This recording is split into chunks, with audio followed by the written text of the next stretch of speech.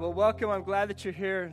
Man, there's a lot of good people doing a lot of good things today. We're going to take off, and we're gonna rock it from this point forward. And so, what I'd like you to do is grab your Bible, open it up. Our first verse we're going to look at is Matthew chapter 28. If you don't own a Bible, there's a Bible in the row in a seat close to you, and there's also Bibles back on that rack back there. And if you don't own a Bible, this is our gift to you. So, Merry Christmas, whatever month this is.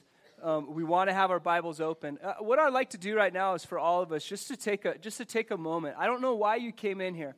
Maybe you came in here because someone yanked you here, or you were invited here, or you've been coming for a long time. But I guarantee this, that God has a purpose for every one of us being in this room.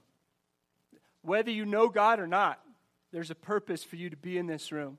And so I want to take a moment, and if you would, just close your eyes and just say, God, for whatever reason you have me here today, I pray that you show me who you are. I pray that you show me who I am. God, and I pray that during this time, my heart and my mind will be open to your Holy Spirit as you teach me. Thank you for my life today. Amen. I want to say this. A 5-year mark is special, but what's been special has been growing together with you. I thank you for the patience that you've had with me. You've had to have a lot of patience with me. I thank you for all the tears that we've cried.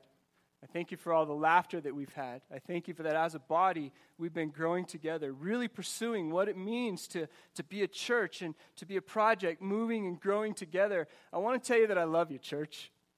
I love being a part of this. I love leading this thing, teaching this thing. I love how whatever gifts I can bring, I'm going to bring them. And what I really love even more than that is watching when you bring your gifts.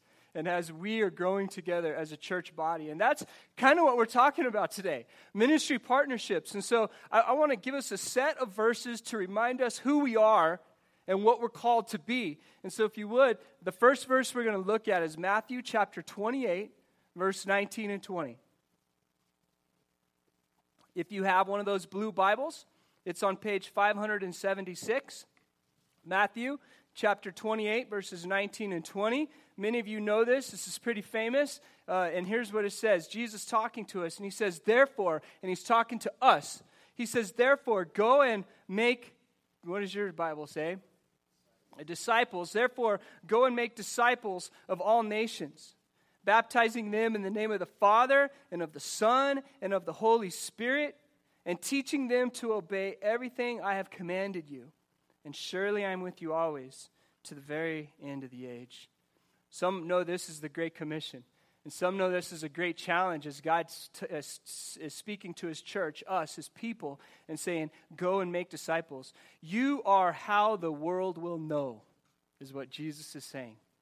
Let's go to the next set of verses here. It's 2 Corinthians chapter 5, verse 20. You can either write these down. It's on page 667 of your blue Bible, and you can look them up later, but we're going to rock it through a few verses. So 2 Corinthians chapter 5, verse 20 says this, we are therefore Christ's ambassadors. Isn't that a cool word? Therefore, we are Christ's ambassadors, as though God were making his appeal through us. And so we look at the previous Matthew 28, 19, and 20, and it's Jesus, he's saying, you are how the world will know. And then we get to 2 Corinthians 5:20, what we just read, and it's Jesus saying, through you the world will know me, because you are an ambassador. And I want to give us 1 Corinthians 12, verse 7, on page 663 of your blue Bibles. And this is what 1 Corinthians 12, 7 says. Now to each one, the manifestation of the Spirit is given for the common good. Now, I want to use those three set of verses to really set up something that is going to drive what we're talking about this morning. And I didn't just helicopter into those verses and pick out what we wanted to say. I did proper exegesis of it. And so you can go and you can read through it and find it in its context. But this is what these verses say. It's saying that you are, your church, we, us, the church, God says you are to go and what? Make disciples, according to Matthew 28:19 through 20. And you are his ambassadors, the 2 Corinthians 5:20. And you are gifted for the common good, 1 Corinthians 12:7. Do any of these words sound like or feel like you're to sit in inaction? No. Let me throw another set in. Ephesians chapter 2, 8 and 9. Beautiful set of verses. This is what it says. For it is by grace you have been saved through faith. And this is not from yourself. It is the gift of God. Thank you, God. Not by works, so that no one can boast. For we are God's handiwork, created in Christ Jesus to do good. Well, that sets up what we're going to talk about today. I'm very excited to talk about what we're going to talk about. It's a lot of talking today. So the main passage that we're going to look at is Matthew chapter 25, verses 31 through 40.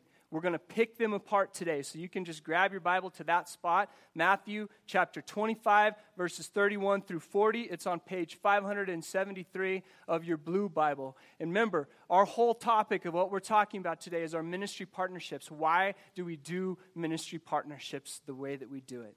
So let's read the first part of Matthew chapter 25. We'll start in verse 31. When the Son of Man comes in his glory, and all the angels with him, he will sit on his glorious throne. All the nations will be gathered before him, and he will separate the people one from another, as a shepherd separates the sheep from the goats. He will put the sheep on his right, and he will put the goats on his left. Then the king will say to those on his right, "Come, you who are blessed by my Father, take your inheritance, the kingdom prepared for you since the creation of the world."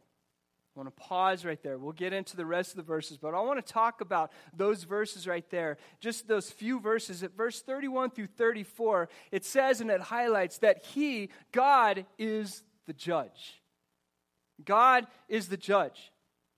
But I also want to remind us, as we look at the whole story and the whole narrative of the Bible, that this comes only after he gave all he had for us.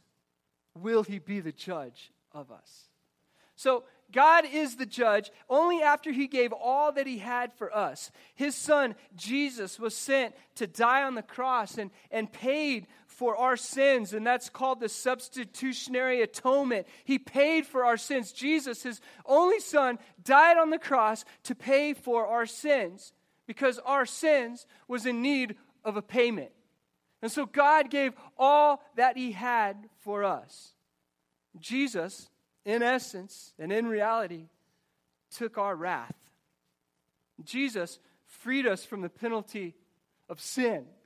Like, this is an incredible message. And I say, amen. Because if we call on the name of the Lord, we shall be saved. And that means what? Our identity is secure.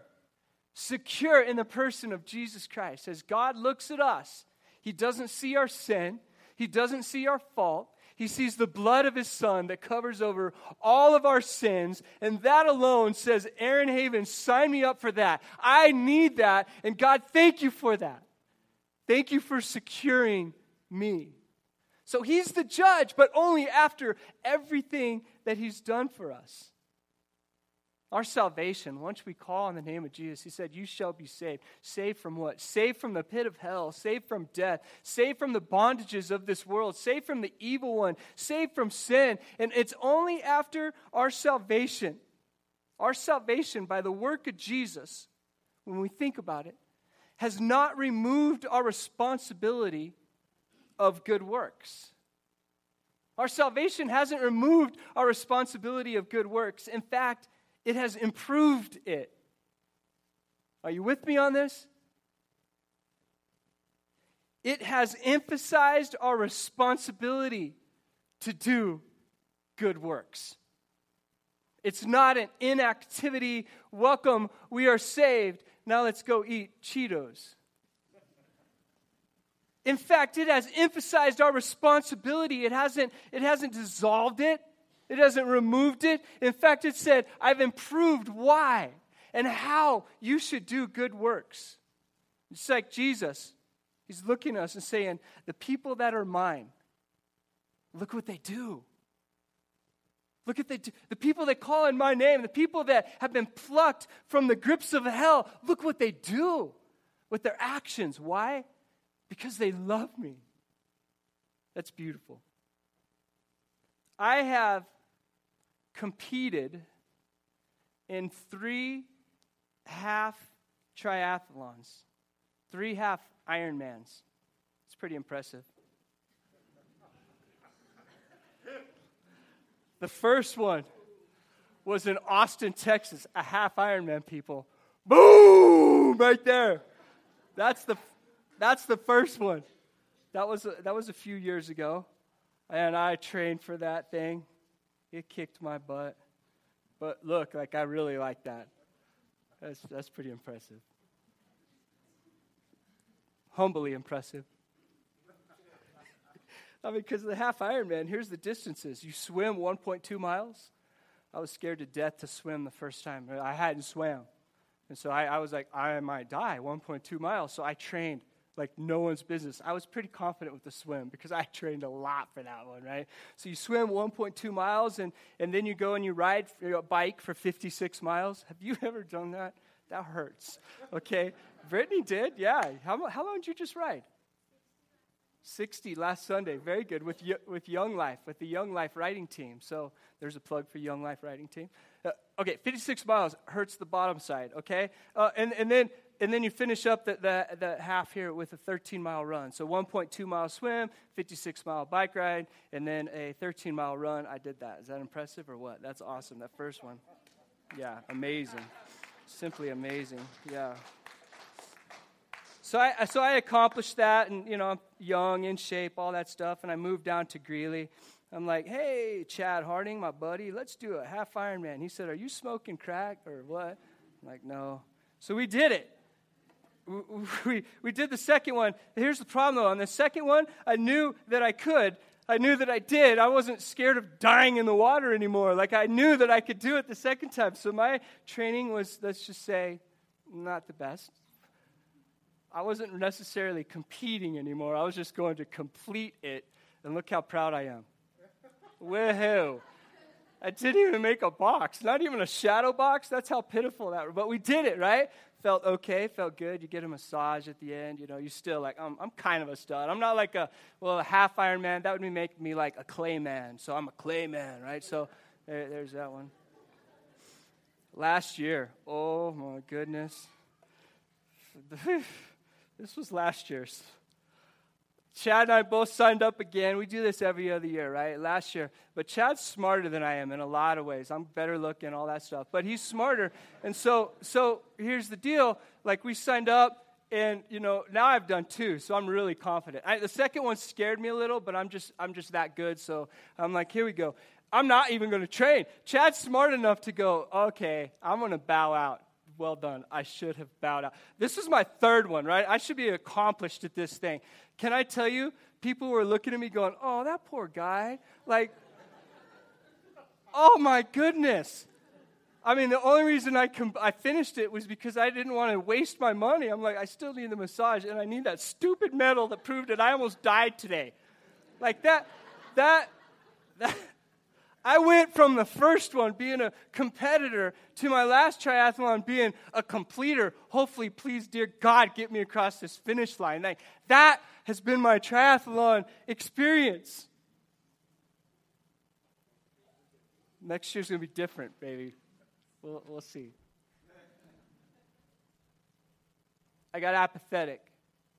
I stopped pushing. I stopped training. I stopped being part of the movement. And we can do the same thing as a church. And God is looking at us, and He's giving us these verses, and He's saying, focus in on who I am. And in this chapter, let's return back to our Matthew here. The Matthew chapter 25, verses 31 through 34 says basically, I am the judge. I'm going to separate those sheep from the goats, the ones that have called on me. I'm going to do that. I'm the judge. Only after my son Jesus has paid everything for you. I want to not take this out of context. If you have called on the name of Jesus, you are saved, period. Regardless of your action or your inaction, you're still going to get this cool medal. It says salvation. God is still proud of you. He still absolutely loves you. Okay? Let's put that in its context. But I want to push through here. Let's go to verse 35. Continuing on, I'm the judge. I'm separating the sheep from the goats. And then it says in verse 35, for I was hungry. Remember Jesus talking to us. For I was hungry, and you gave me something to eat. I was thirsty, and you gave me something to drink. I was a stranger, and you invited me in. I needed clothes, and you clothed me. I was sick, and you looked after me. I was in prison, and you came to visit me. Action. Activity. When Jesus marked me as His, my life will be marked by how I respond to that. Jesus put His stamp and said, this is my son and this is my daughter, and the remainder of my life will be marked by how I live in response to that mark on my life. Somehow we've gotten, some of us, to the idea that Jesus has sealed me, and my response is to live a good life and study the Bible. I'm going to say that again. Theology is very important. Studying the Bible is very important. Our apologetics of being able to give an account for what we believe and why is very, very important. But some of us, and I'm talking to pastors especially, myself, some of us somehow have gotten the idea that Jesus has sealed me. I'm His. Awesome. And my only response is to live a good life and study the Bible. Though good, not necessarily the full picture of what God has called me and us to do and how to live our life. If you were with us 2 weeks ago, we talked about church, and we took apart this word, ecclesia. We took apart this word, and a while ago, the word was hijacked, this word ecclesia, to mean a place that the church goes to worship, a building, a place. But then the word was brought back in our current translations. This word ecclesia, when you come across it in your Bible, has now been translated to congregation, and it has been translated into the meaning of a people that are in movement. A people in movement over a purpose of Jesus Christ. This is the purpose. To make disciples. That first verse that we looked at. As His ambassadors that are gifted for the common good. When we see this and we see the word ecclesia, we know that our lives cannot be marked by inactivity. God has thrown the keys to the church to us. Said, I am going to empower you. Now go make a difference. Don't just be a completer. Be a completer. Push back the gates of hell. Don't just sit down. Let's go and let's do, because you've been marked as my son and my daughter. You've been redeemed and bought back. If we were down south, man, that would be a huge amen. Which would give me opportunity to take a drink of water. Because I was thirsty. Okay. Let's go to verse 37. We'll wrap up this passage here. Matthew 25:37. Then the righteous will answer him, Lord, when did we see you hungry and feed you, or thirsty and give you something to drink? When did we see you a stranger and invite you in, or needing clothes and clothe you? When did we see you sick in prison and go to visit you? The king will reply, truly, I tell you, whatever you did for one of the least of these brothers and sisters of mine, you did for me. Why do we do ministry partnerships? We're not going to be a church of inactivity. We're going to go as disciples and ambassadors. We're going to make a difference for the common good. All you have to do is open up your CNN page every morning and find out why his church is so needed today. We're here to be ambassadors, disciples for the common good. We're here to show the world that there's hope. We're here to point to Jesus Christ in everything that we do and say. When we started Church Project 5 years ago, I was deeply convicted to be a church of action. And I knew that as a pastor, and at that point, I had preached many, many messages and led many organizations and congregations to this point. I knew that I was even in danger at this point of keeping my nose in the Scripture and opening the mic on Sunday to teach and show how wise I am with all my theology. But my life would be marked by inactivity. Wow. It is dangerous when we round off the sharp edges of the gospel. We talked about contextualizing the message and taking it to our workplaces and spaces, and however we can on the oil field or the college campus, however we can, we're speaking the gospel message in a language that the people around us can understand, but never in doing the contextualization of the gospel message do we water it down and take off and round off the sharp edges. Like Jesus gave us the gospel message, and part of it today, there might be a sharp edge driving into some of our skins right now as we read this message of Jesus saying, I will separate sheep from goats. Our life will not be marked by inactivity. God has called us to be a body, his ecclesia, that's surrounding the purpose of the gospel message on movement for him. Church, as the church effects us with an E, we affect the world. I hope I got that right. From what I understand in my literary studies here, grammar stuff. Did I have it wrong? Okay, here's what I think. Okay, it's all Brittany's the guru here. Here's what I found out in my studies. I'm just showing you. I'm just kind of grasping at smart things that are beyond me right now. So, affect, okay, the capital A, as a verb meaning to influence something. Take it up with Google, okay? And effect, effect the something that was influenced. However you want to put the E and the A, I'll say it this way, okay? As the gospel affects us, we affect the world. We have been affected by the gospel message, and may we take it out and affect the world. Not marked by inactivity. If in fact you know the true gospel, a follower of Jesus, it changes you. If in fact you are a follower of Jesus, this message will change you. Our fleshly propensity is to self-care and to worry about ourselves and to not identify with the least of these that we read about, the thirsty, the hungry. It's easy for us to become a little more elitist, a little more snobby, a little more picky than Jesus.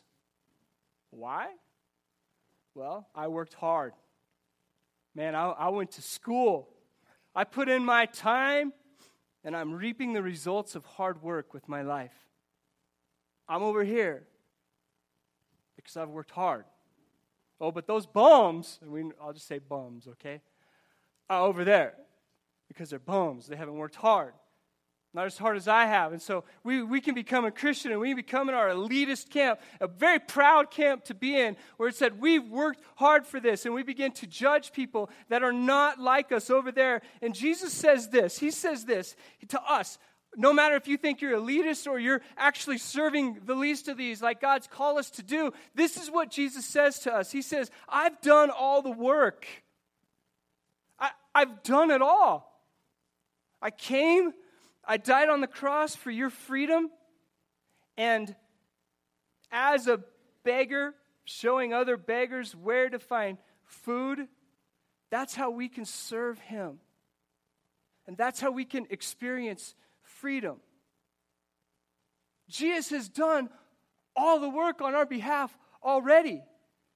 Yet without knowing it, some of us, and I dip into this often, probably daily and weekly, it's just, I think, human nature for us. Without knowing it, without planning it, we can look up and say, hey, Jesus, thank you for doing all the work. Thank you for my salvation. High five, fist bump, pretty cool deal. I like that idea. I accept that. That's mine. Thank you for that salvation, Jesus. Now, please toss me the TV remote. And while you're at it, would you bring me a drink? Turn the lights down a little bit. Bring me my soft blanket that I like so much. By the way, I'm describing my Sunday afternoon ritual as we watch football. It should break our hearts that if that's the posture we take in regards to Jesus and serving the least of these, as Jesus has called us to be disciples, ambassadors, gifted for the common good. Yet we respond with a thank you for my salvation. Let's watch some TV. Whew. Church, God is calling us up. He is calling us. That is far from being a people rallied around a movement. We might as well just be an ecclesia, a building again. And homie ain't going there. Now, I'll say this. We are far from perfect as a church. Would you agree? Oh, yeah. It's not finished. We have a long way to go, church. We've come a long way also. Yet, one of the things I love the most about our church is that we're looking at this. We're studying this now. We're talking about this right now. We're engaging in this. And quite honestly, we're doing this. We're doing being disciples and ambassadors, part of a movement that's for the common good, gifted all of us. We're rallying together. We are already doing this. I would say, let's keep doing this. Let's feed the hungry. Let's adopt. Some of us will adopt in this room. Let's serve. Let's come alongside. Let's keep getting dirty. Church, we're good at this. And we're going to keep being good at this. We're only going to get better at this. It's one of our pillars, ministry partnerships. We can't just remove it from what we do. It defines who we are. It's in our DNA. We will not be a church defined by inactivity. We are part of a movement, and we're doing a pretty dang good job right now. Let's not let up.